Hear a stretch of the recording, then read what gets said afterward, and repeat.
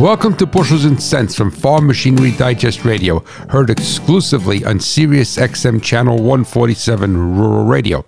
I am your host, Ray Bohax, the Hot Rod Farmer. And never forget, it is not what you make, but what you keep that counts. An air conditioning system varies in operating pressure based on the ambient air temperature, humidity, engine speed, and the airflow across the condenser.